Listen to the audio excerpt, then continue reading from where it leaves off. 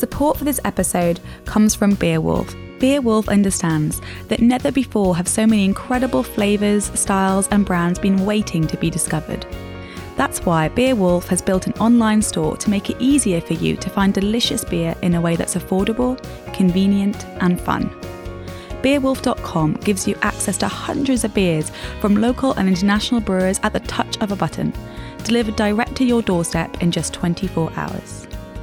To find out more about Beerwolf, head on over to beerwolf.com, that's wolf with a U, beerwulf.com, and discover your new favourite beer.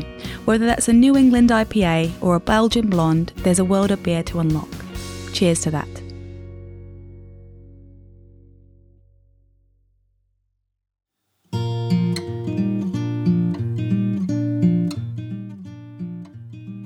Today, we're at a brewery which exploded onto the Coventry beer scene on 29 March 2014, although the term exploded is pretty loosely used here. After months of hard work developing a small selection of beers that would appeal to Coventry's patrons thirsting for a unique mix of modern and classical styles and methods, they launched their beers at Coventry's #1 bottle bar, Inspire, and it was a huge success. Originally brewing on a 60-litre kit, they described themselves as UK's first Pico brewery. For those whose math is a bit weak, Pico is 10 to the negative 12 or 0.0000000, and you get the idea. At the time, they were the smallest commercial brewery in the UK. With a brewing capacity of around 120 bottles, demand quickly caught up with them and their supply was way too small. Fast forward to 20 June 2015, and they held another launch, this time in a brand new brewery and tap house at Fargo Village. With a new 1,000-litre brewing kit installed by Brewing Vessels, and as an entirely new brand design from Stuart Easton, they finally became the brewery they always set out to be. And now, after almost 2 years, they've grown again. Transferring their bar and brewing kit into a space about 5 times larger than before, they're still serving the best beer at Fargo Village. In addition to the larger space, which could hold up to 300 people, they also now have the largest selection of beers in Coventry with 23 beers on tap and between 15 and 25 bottles of beers at any one time. With their brewing kit, they've expanded their fermenting capacity with additional 3,000 liters. This, coupled with the additional brewing space, has enabled them to increase their cask output, and they've also started packaging in cans for the national and international market. Richie Bosworth, founder of Twisted Barrel, all brewers and tap house, along with brewer Carl Marshall. Welcome to the Brewers Journal podcast. That's right, today we're in Coventry, gateway to Birmingham, and visiting, if not the lead brewery, the best brewery in the area.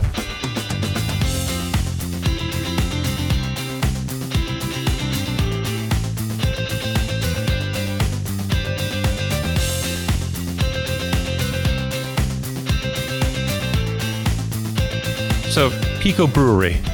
Tell me about this. The Pico Brewery term came along really because when Chris and I first came up with the idea of setting up a brewery, we knew we were doing something on a scale commercially that hadn't really been done in the UK before. Hence a lot of confusion with the relevant authorities in trying to set up a 60-litre brewery in a garage in a suburb of Coventry. No one really understood what we were doing or why we were doing it. The term Pico came from the fact that a usual kind of microbrewery in this country would be about 6 barrel, but a 60-litre compared to 6 barrel was about the same as whatever that n to the power minus 12 is. So Chris, who's the more mathematically geeky of both of us, came up with that term to describe it. I think we came across it on the internet because I think there was a brewery in Netherlands who were self-styled as a Pico brewery too. So we took upon the term in order to claim to be the first Pico brewery in the UK.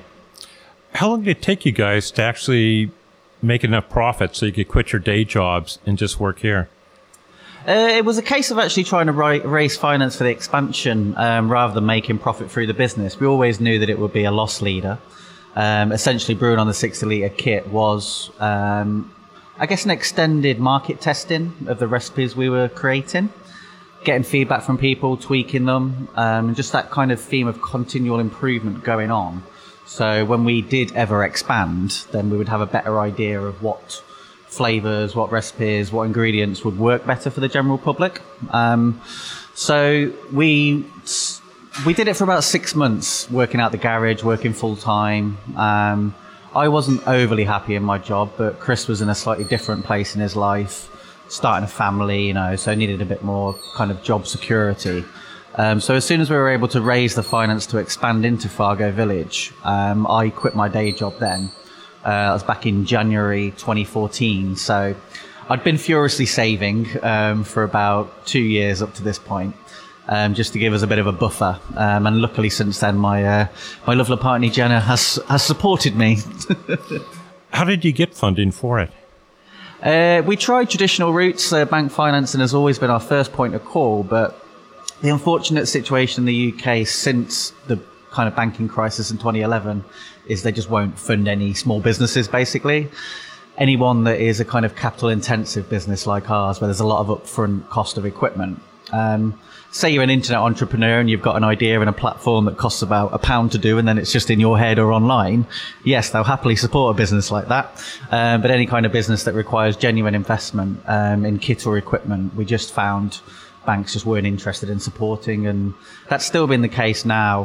5 years on, no bank has ever wanted to touch us, because they're like, well, if it all goes belly up, what are we going to do with some brewing kit? We've got no interest in owning brewing kit. We're a bank. They can make beer. It's like, well, okay, great, thanks, you know. So fortunately, well, not fortunately, it's actually horrible and terrible. And so unfortunately, one of our closest friends, his father had passed on and left him quite a large inheritance. So he believed in us, liked our beer, and wanted to support us through that first expansion. Just to get lifetime beer. Yeah, basically, yes. Yeah. Carl, for you, you just started a family, kids? No kids, no kids, no nothing. Nothing. Oh, I've got a wife. Okay, we got a wife. I mean, was that a huge step though, or a huge risk? You think? I was currently, well, before I was brewing, I was working in the NHS as a stop smoking advisor. A bit of a change in job, and I wasn't really kind of feeling the role anymore. And I had this passion for home brewing, and I'd recently gone on a brew lab course up in Sunderland as well. So I was really kind of looking to find a way out of the NHS in a way. Applied for quite a few brewing jobs, never heard anything back from anyone, until I met up with someone in Coventry who wanted to start up a brewery, helped them start it up.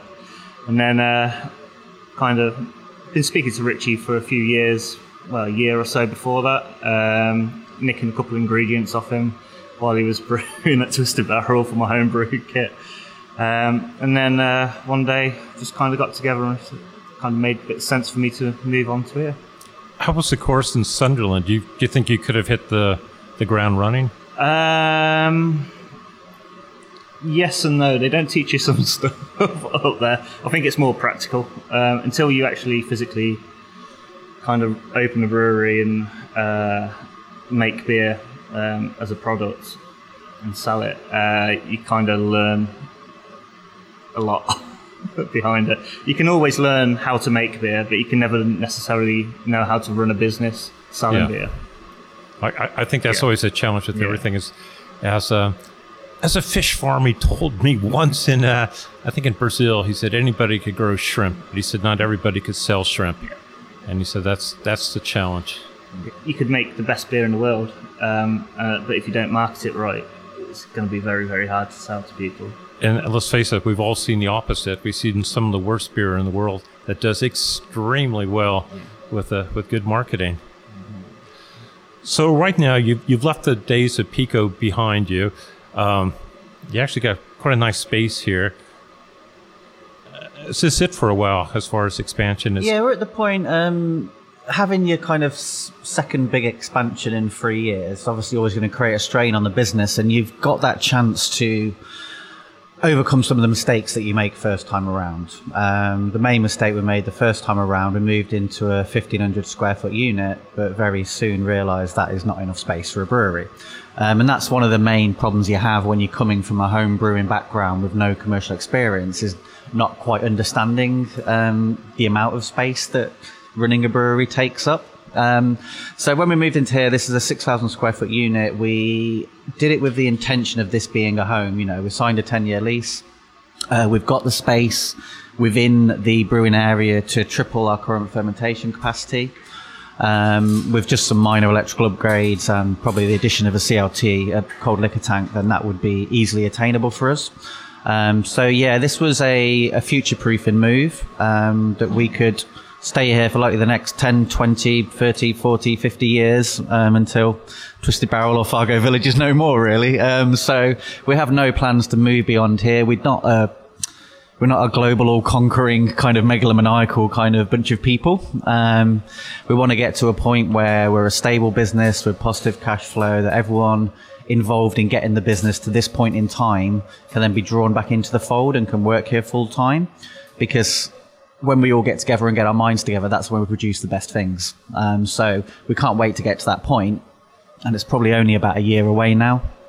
You know, I've heard everybody, they always say that their initial space was too small. But, you know, if you're starting out, how do you know what's too small, and how do you know you're actually going to grow? Yeah, you don't. I mean, the main problem we had in terms of space was the tap house being so successful from day one. We had like a grand opening day at Fargo Village, the 20th of June, 2015 or 14, or whatever, I can't remember now. 2015, I think. And it was just ridiculously busy, and it carried on that way throughout the whole summer, to the point where we hadn't really opened a brewery. We'd opened a bar with a brewery in the back. You know, it wasn't really ever meant to be like that. We thought you'd probably have 10, 15, 20 beer nerds in on a weekend doing a tasting tray of one of our 6 beers on tap. But there was such a kind of dearth of good beer in Coventry that it just became the go-to place for craft beer in Coventry. This was back before Beer Gonzo opened its tap room up. And Coventry is very traditional, isn't it, in terms of the stranglehold of the big Midlands brewers on the pubs in Coventry. So there's no real places to sell beer to in Coventry, for example. I mean, we sell to we've got 2 or 3 customers in Coventry, that's Pretty it. So it's not really known for beer, but there's always been that thirst for good beer in Coventry, because there has always been Beer Gonzo selling great beer to take home, or Inspire that was selling kind of not draft beer, but bottled Belgian and UK beer. So there really wasn't a good place to drink draft craft. We were talking before we started this recording about tap rooms and just the difference between a traditional pub and a tap room. And I was mentioning that folks like me, we feel extremely comfortable going to a tap room. Folks like me, we don't always feel that comfortable going into a pub. It always seems to me that a pub is you go in there and, you know, people have been there so long that their butts have been concreted to their seats and that, and you always feel a bit like you're the stranger. Tap rooms, I might be wrong, but they always feel pretty welcoming. I mean, do you find that? I do, yeah. I mean, it's a bit of a problem, really. My partner Jen, she used to work in a lot of traditional pubs, and yeah, the attitude of people is very different. It's normally a kind of very different age bracket with very different political, social outlook on life, shall I say. We're lucky that the tap house is a very diverse place. Fargo Village itself is a very diverse place. I mean, we've got 45,000 students living around us here, but it's not essentially a student place. It is a nice place for families to go to. We're a regular haunt for many hundreds of people in the area. Students are maybe 5-10% of our clientele. There's a lot of international students in Coventry as well, and they love it because for the European students, it reminds them of being back in the kind of, you know, the European style beer cafes that they have over there. For the students from Asia, it's just, again, like you said, just a little bit more welcoming than that traditional British boozer. So yeah, it's great to have a really diverse audience, and that's probably the thing I'm most proud about of our tap house. I wouldn't say personally from my own experience of tap houses it's like that in every tap house in the UK. I do find most of them predominantly white dudes with beards, to be honest. Yeah. And I just love the fact that ours isn't like that. But I think a lot of that could possibly be down to location. You know, a city centre location, part of an independent, thriving, artistic village, you're going to get a wider clientele come through your door. With your tap room, do Is that where your main draw of profits is right now? Definitely, yeah. I mean, it was what kept us going the first year because we were selling about 80% of our beer through the tap room. We wanted to redress that and get our name out to a wider audience. So we kind of, about 6 months in of opening at Fargo, we had to kind of redress the balance a little bit. That's when we brought Carl on board, so that would free up some of my capacity in order to raise our profile. Plus Kyle had good links into the beer community anyway in terms of his social media presence, so he could shout a bit more about us on that side of things. And that evened out over time in our road unit to being more like 50-50 in terms of our sales, about half going for our tap house and half further afield. When we moved into the larger space, the larger tap house, we thought that might go down to about 25% in our tap house and 75% externally, but it hasn't. It stayed at 50-50, so our tap room take-ins just automatically jumped up 80% as soon as we moved into a bigger space, because rather than seating 40 people with one toilet, we're now seating for 160 with 8 toilets. You got 8 toilets, sir? Yeah, and like 24 lines of beer versus, well, by the end in our old unit we were up to 14 lines, weren't we, because we had various little kind of MacGyvered bits of kit everywhere dispensing beer as demand grew. So we jumped from 14 to 24 lines, much more seating, more toilets, and I think it was kind of like releasing the handbrake on the tap room a bit, because we were always constrained by space and time.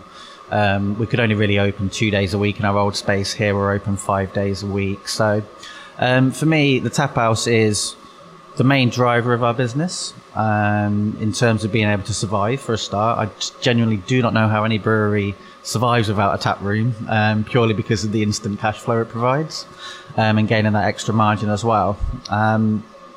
And maybe that just was a good choice of us back in the day to choose a city centre location. When we first started the Pico Brewery, we couldn't think of anywhere in Coventry that could ever have a tap room in it, because it was always going to be an industrial estate somewhere on the outskirts of Coventry, and we just didn't really want that model. So when we heard about Fargo Village and came to check it out, that was when the idea of a tap house first came into our minds, and we were just lucky that the person who kind of set up and built Fargo Village, that invested in it, had actually been down to Crate Brewery in London the weekend before we walked through the door, and had a fantastic day eating pizza and drinking beer by the Thames, and had come back and said to the people that run Fargo Village, get me a brewery and tap room. That was the Monday morning, and me and Chris walked in on the Friday morning saying, we want to set up a brewery and tap room in Fargo Village. And there you go. So it was just kind of serendipitous timing, and as soon as we saw the space, we could see the potential for it. How many people could actually be in the tap room at one time? The most we've had in our current tap room is 250 we had on New Year's Eve. What year are we now? 2019? Yeah. New Year's Eve 2017 was probably our biggest night. We've had more than that at beer festivals and things, but that's a more transient crowd. They're in and out, they're sitting in the village and things like that. New Year's Eve, it's cold, so everyone's inside. We had to open up all the brewing area, put extra seating and extra lighting in. What did we do that year? We had bands on and stuff, didn't we? So New Year's Eve's always a pretty big night. All the beer festivals that we run, but the beer festivals are generally in the warmer months. So even though you've got probably 350 people around, 100 of those are probably sat in the village, because the whole village is licensed. You can go and sit anywhere in Fargo Village and drink our beer, which opens up the tap room to being, a huge 1 acre site basically at the end of the day. You were just saying about how every brewery should have a tap room. I've seen in San Diego, a couple of small breweries, and that's all they have, the tap room. They don't sell their beer anywhere else. No cans, no bottles. It's the tap room. And if they could fit 20 people in there, well, probably 30 at best, but I mean, most of those 30 would be standing. And even that, I think, would have been a crunch. And yet they've done this one I'm thinking of, it's called Pure. They've actually done extremely well. They're now expanding out, and I think they're actually going to go the bottle and canned route. But it just seemed like the tap room was an extremely good move for them. Do you think that's something that some of the breweries, especially the small guys starting out, are missing out on? What do you think, Carl? I think you definitely have to have a tap room now if you're starting out, because of the level of competition that's out there, really. Definitely. It's very hard to get your beer out to bottle shops and bars now, because there's so much competition, without giving out samples or actually knowing anyone in the bar. So it's a lot of work for probably a little bit of a payoff. So whether or not you can do that, or if you're one-man band, one-person band, you're not going to have the time to do that either. So starting up a tap room or just having a couple of taps in the brewery is going to be super beneficial for you to get your beer out there for people to talk about you. As a starting point, they're going to go to the bars and the pubs that probably will have your beer eventually, and they'll be talking about you. I think the kind of liberal licensing laws in this country really help as well. It's not difficult to set up a licensed premises in this country, whereas in a lot of other countries it is. So that plays into your hands really when you're starting up a brewery to not have a tap. I just couldn't understand why you would open a brewery without a tap room now. I mean, obviously, if funds didn't allow it or something like that, but it's just an essential part of any business that wants to be in it for the long term, I think. How important is food at your tap room? It depends really. Like we do food in the way that kind of keeps people in the seat for a couple more hours, so just snacks and things like that. It can be an integral part of what you do when you think of places like War Pigs and things like that, can't you? But you almost maybe run that risk of the food overshadowing the drink as well. That's it. I think you probably need to set up with that in mind. If you're going to do like meals rather than snacks and burgers and stuff like that, I think you need to really think about how you're going to position the beer around that more, rather than have food for anyone with a beer. Like, first off, it's a tap room, not a restaurant, really. So I think there's that issue as well of my passion is beer and making beer, and I want to be able to make the best beer I possibly can. If part of my business was going to be dedicated to making really great high quality food as well, I know that would detract from my true passion. I'm not saying I don't like food, I love food, but to be honest, like, my favourite food is junk food, burgers, fries, stuff like that. So I'll gladly eat that for every meal till the end of time, which probably won't be that far away if I keep eating burgers and fries. So for me, I guess when you're in a small business and don't have the capacity to focus on something and do it to the best of your ability, don't do it. Focus on what you're good at. So that's the main reason we've never gone all in on food, is that it would detract from the little resources we have. It's why it's just, fried things basically that we sell here, simple little bar snacks. It's something that we would love to do one day, but we're not there yet as a business. We're not ready. We don't have the capacity to give it our true kind of stamp of quality, if you get my meaning. Having fried food especially, this close to where you're brewing, do you think it can affect flavor at all? Not noticed any impact myself, No, but then you enjoy fries. yeah. So if you had a fry flavored beer, boy, this beer is good today. I don't know what the hell we did to it, but Well, the kitchen's quite isolated as well, isn't it? So it's quite far away from the brewing area. now I would describe your beers that you do as probably more modern than traditional. Can you guys give me the definition, or what do you think the difference is between modern and traditional? For me, modern beer is about a focus on flavour and quality, not essentially about the price point or, the bottom line. The analogy I've always liked is the fact that a modern brewer will brew the beer, they'll package the beer, they'll wait patiently for it to be ready to release, and then they'll think, oh, what did it cost? Oh, I better work out a sales price. Oh, crap, work it out and add a margin on, and that's the sales price. Whereas for me, more traditional beer is generally, can you produce a beer to this price point that I need to get in X amount of pubs, and this is the marketing campaign for it already written. It's a back to front approach to me. It should be about creating a quality beer that is exactly what you wanted it to be. And then whatever the price is, whatever the price dictates, the ingredients dictate the price. So it's a little bit of that. It's a little bit of the fact that now there are so many more better quality and more flavourful ingredients available to the brewer. That wasn't the case back in the Victorian era, or getting towards right up until the 60s, 70s. It wasn't really until the kind of US craft explosion that more flavourful hops, for example, started to be grown and therefore be available. And then for that popularity of that style of beer to take off, for the hops then to become in demand further around the world. So I think we've got a lot to thank from the US for their focus on hops really in the 80s and 90s, and how that's kind of spread around the world. Yeah. for me, I agree with some of that, but also at the same time, I feel that the new age of kind of beer is also taking its roots from traditional beer as well. So the lines can be a little bit blurred between the two. My personal opinion, I feel that the main difference is quality, like Richie was saying as well, and the fact that a lot of the newer breweries are more adventurous with the malts, hops, yeast, more willing to try different things, and more to do with collaborations as well.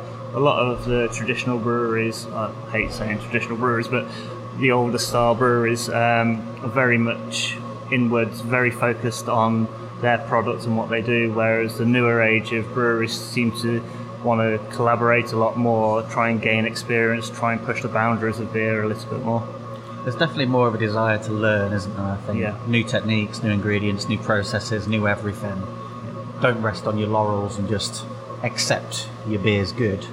Aim higher, aim for greatness, aim for creating the most tasty beer you ever can imagine drinking. That's what you're kind of going for, really. So how do you come up with a new beer? I mean, I noticed with your seasonals, which were the ones that really jumped out at me, because I'm not going to say it's a girly drink because I don't want to go down that road, but I do prefer American sours. I like fruity raspberry beer. When I saw that one, 3.4 raspberry sour, I said, oh my God, I hope you guys have that here. But you also have a rye, which, people I talk to in the UK, some people, they always think it's a little bit too spicy for them. They're not real keen on rye. But how do you come up with your beers? Do you sit around and think, God, this is the flavor we want to go after?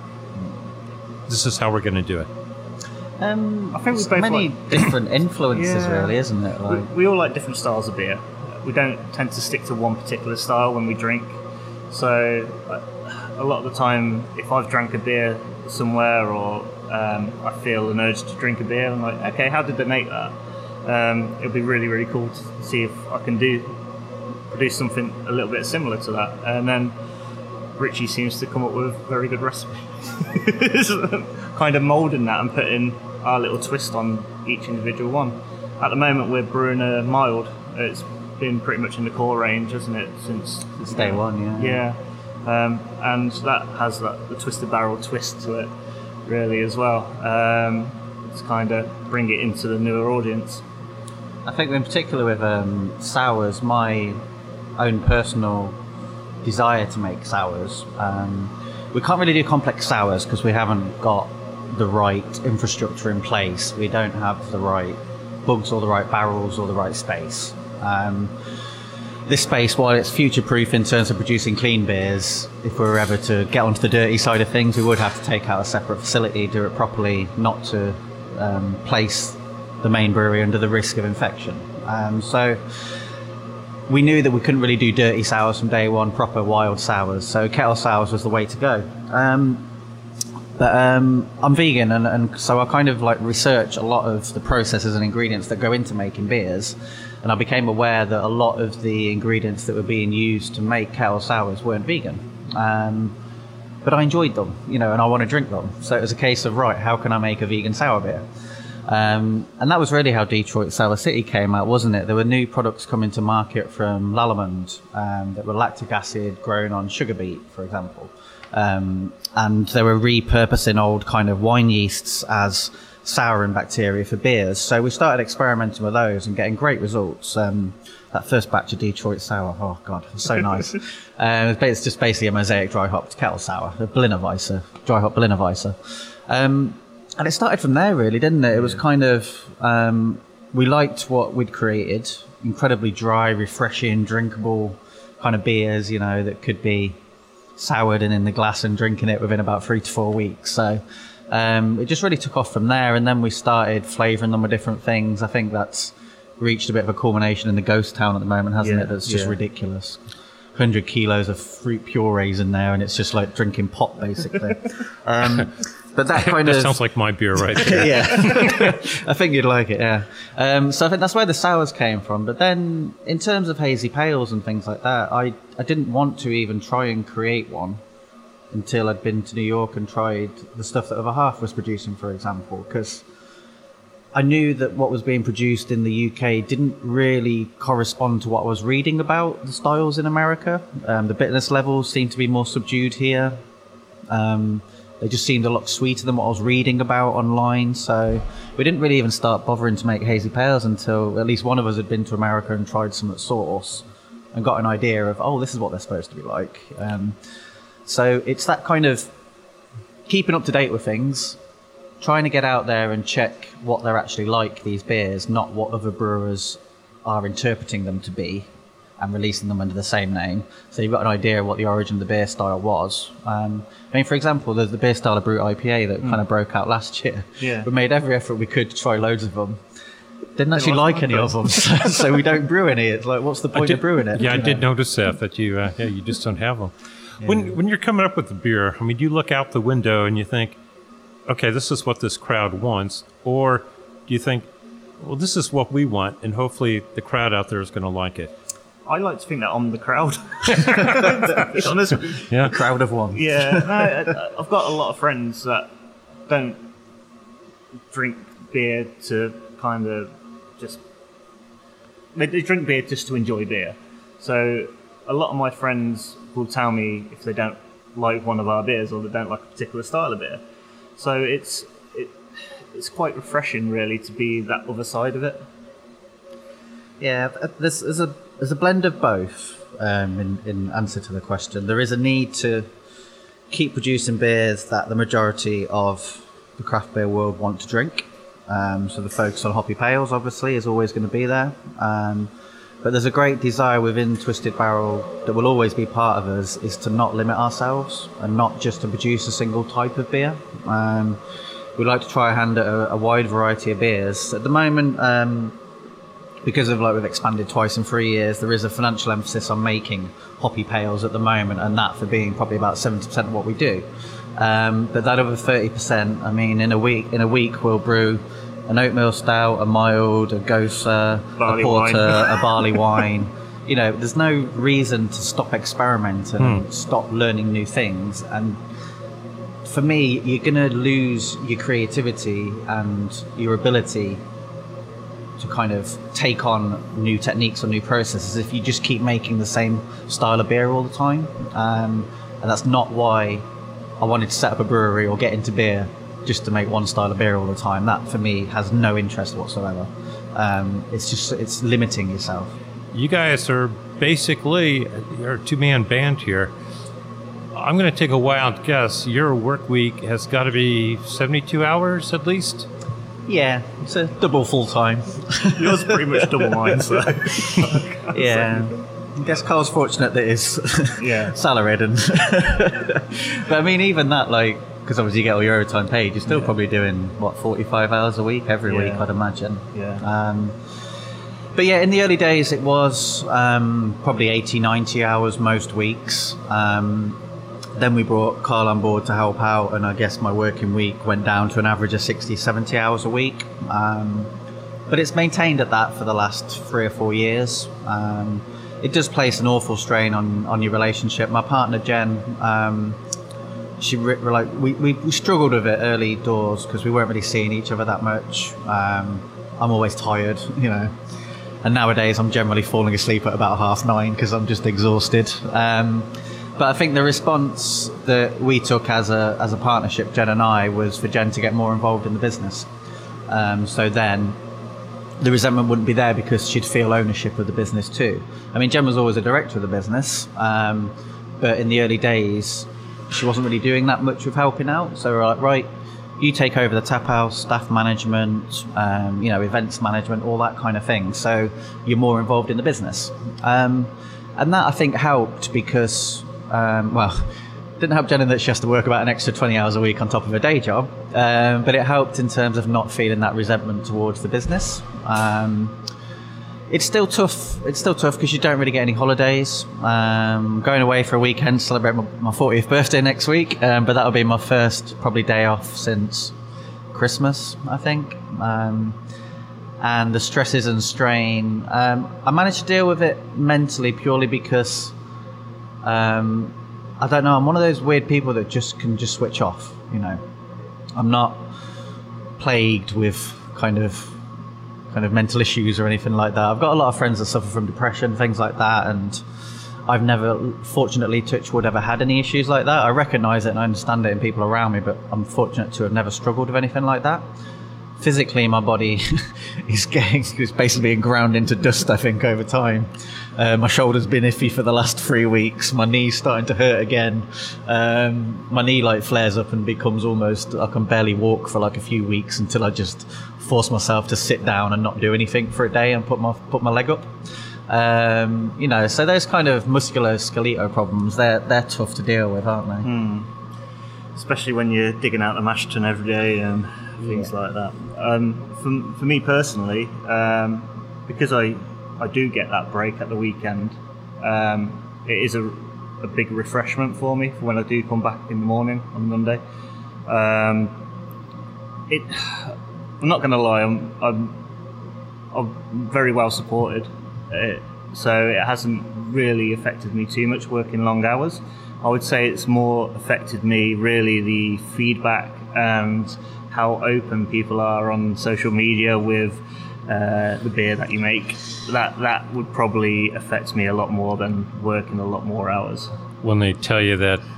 Yeah, it's terrible at 9 o'clock on a Sunday morning. You've just opened your eyes and it's great. I hate to tell you, man. Anybody that creates anything, you go through the same thing. Yeah. Hand on heart. I mean, I really want an honest answer here. Would you have done it any differently? And do you think at times, you know what, I really wish maybe I'd taken a safer job? Personally, I spent 17 years as an accountant before doing this. We're all making faces at that. I would gladly take a punishing job over sitting in front of an Excel spreadsheet for 8 hours a day for the rest of my life. So there's no regrets in terms of that. I think I wish we'd have been able to raise more money, have a bigger space, a bigger team, things like that. But we just didn't have that luxury. We're not from money. We never really wanted to do the crowdfunding route or anything like that because it didn't really speak to us individually. So I guess my only regret is being poor and not having had the money to do things in what is a safer way for your mental and physical health. I've had plenty of jobs in the past. I've been a welder, graphic designer, healthy lifestyle kind of trainer for the NHS, stop smoking advisor for the NHS. Brewing is pretty much the only job that I've actually got a passion in and actually really, really enjoy. I don't regret coming to work here. So no, I don't wish I was doing anything else at all. I really enjoy brewing. I really enjoy the team here. I really enjoy being around beer. I really like going out to social events, talking about our beer. I love going to beer festivals, speaking to new people about new beer. It's a good scene to be part of.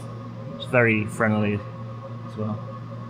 Yeah, I think the main kind of mental pressures are generally anyone that runs a small business, the constant money stress, and that wanting to be able to provide your workforce with everything they need to do their job safely, securely, and remunerate them well, give them additional training, that kind of thing. That's where my future kind of development of the business is geared towards, is having a really happy, healthy, well-educated, well-trained workforce in a very safe environment, producing a great quality product, because that's the thing that stresses me out. We're a living wage employer, and not that stupid government living wage, the actual living wage, and always have been.